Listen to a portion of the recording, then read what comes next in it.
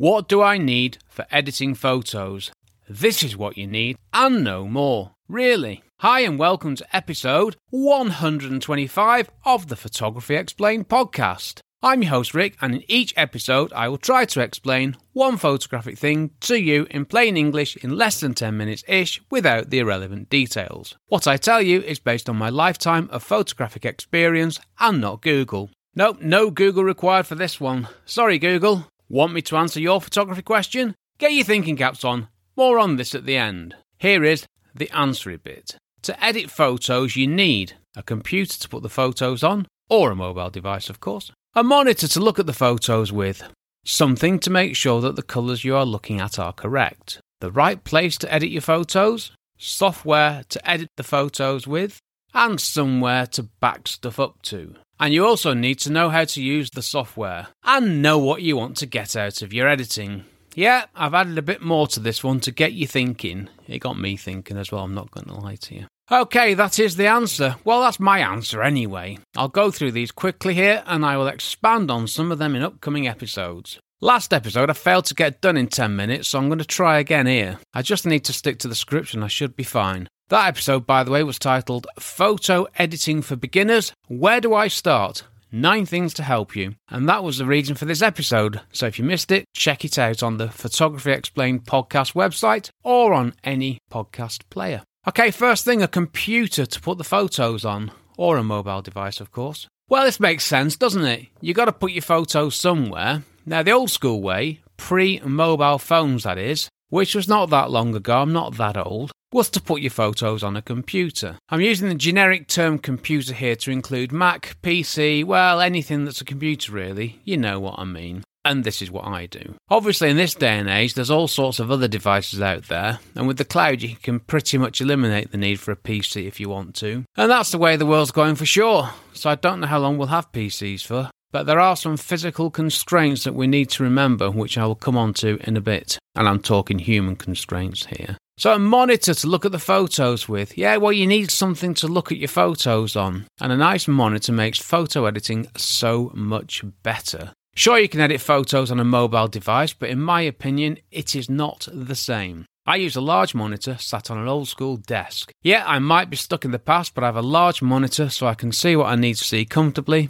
And this is what most photographers do as well. Nothing unusual in this, even in this modern day and age of micro everything. Next thing, something to make sure that the colours you are looking at are correct. Now on a PC monitor, you probably need something to calibrate the monitor to ensure that the colours are correct. I use a PC and I have a device that I use to do this very thing. Now on a Mac, it's my understanding that you don't need to calibrate an Apple monitor. Well, not to the same degree that you can with a PC monitor. Now, I have to be honest here and say that's what I found out from a very, very quick Google, so I'll take back what I said earlier about not needing you, Google. I needed you, of course I did. If you're viewing a Mac on an external monitor, though, you'll have to do this calibration all the same as with a PC. And that leads me on to an iPad. Well, I've had an iPad Pro for over 5 years now, and only while writing this have I even thought about calibrating the monitor. Same goes to my iPhone, I've never calibrated them, and I don't know if that's right or wrong.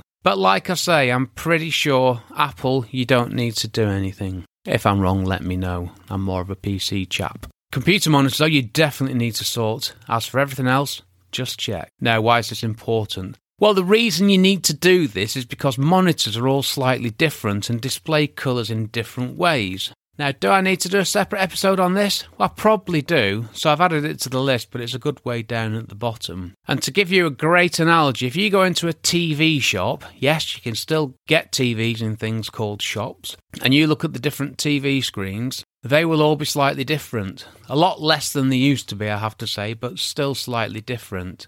And if you go into a shop that sells computers, and yes, you can still buy computers in shops, you'll see the same thing. They won't all look identical. They won't all have the same colours. They'll all be slightly different. And the Macs are probably all the same. Clever Apple. So it's important that the colours you're looking at are correct. Editing is a visual thing.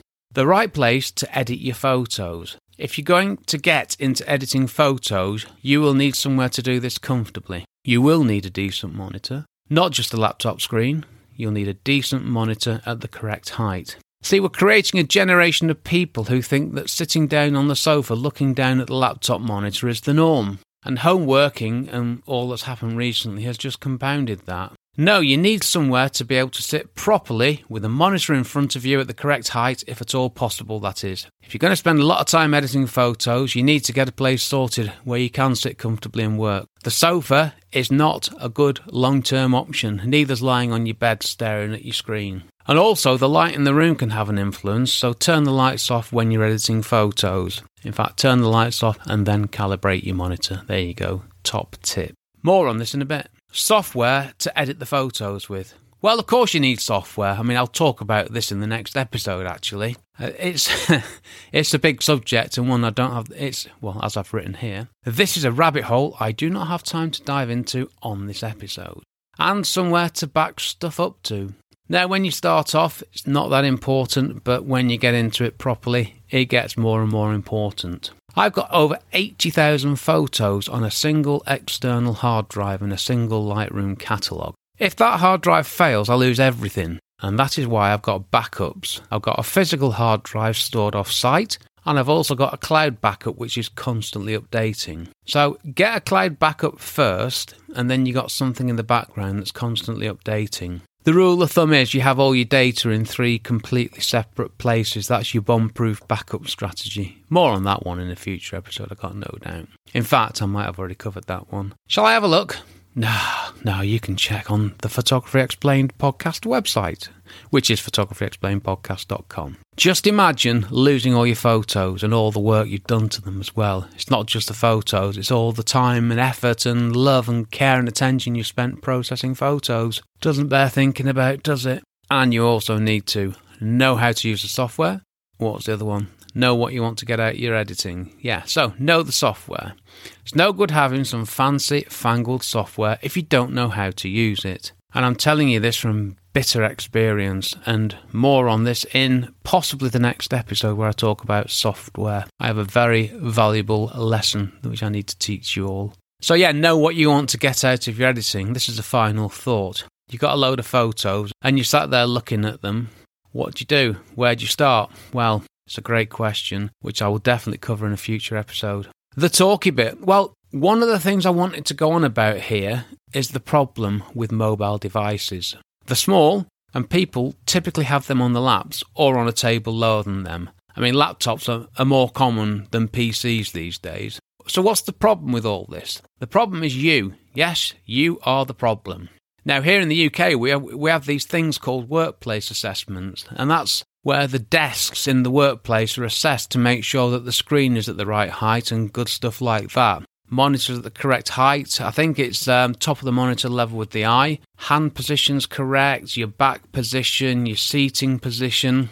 It's all important. It's called ergonomics, workplace assessment, and I never thought I'd be talking about workplace assessments on my podcast, but it's important. We didn't go down all these hoops of legislation for no reason. There's things called, I'm ad-libbing here by the way, repetitive strain injury, which got upgraded to a more or less user-friendly title, work-related upper limb disorder, where people have been sat hour after hour, day after day, week after week, year after year, in poor positions, and it's caused physical problems. So this is important. So it's important to make sure that we're sat in the correct position when at work. Bad positions and bad posture over time causes physical problems. And I've got a big worry, you know. I worry that we're developing a genre of people for whom the norm is staring at a small screen on a mobile device, laptop, iPad, whatever, rather than being sat at a proper desk. Now, it's not their fault. That's just how life has evolved. I mean, when I started working, we didn't have computers. Can you believe that? A world without computers? And yes, I am that old. I mean, let alone a world without mobile phones, but no computers, just imagine that. And I used to sit at a desk and I had a pen and paper and I used to write things and somebody would type them up for me on a typewriter. I sound old now, don't I? Sorry, getting back on track. I mean, sure, I fiddle around with photos on my iPad when I'm lying on the sofa or whatever, but I don't do commercial work on my iPad. If I'm spending time in front of a computer, I want a chair and a desk. I want a proper chair, proper desk, correct height and all that. Now, I know we're all fortunate enough to have such stuff at home, but this is something to think about, something you need to bear in mind for the future. So if you're going to spend any amount of time editing photos, you need a properly set up place to do this. Yes, this is important. Treat editing photos the same way that you would do work, because one day they might be one and the same, you never know. And if they do, all the stuff that you need is tax deductible, right? Okay, getting back to the episode. So you need a proper setup to edit photos in. I think you've got that by now. So if you're planning on taking this seriously, please think on. Right, workplace assessment lecture over. Now you'll notice I've mentioned future episodes rather a lot. Well, I want to break this down, and I can't cover such a massive subject like editing photos in one episode of 10 minutes. So I am going to pick out the questions that I think will most help you.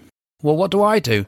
Well, all my photos are stored on an external hard drive connected to my PC. I have a lovely, large, calibrated monitor. I use Lightroom, Luminar and Photoshop and nothing else.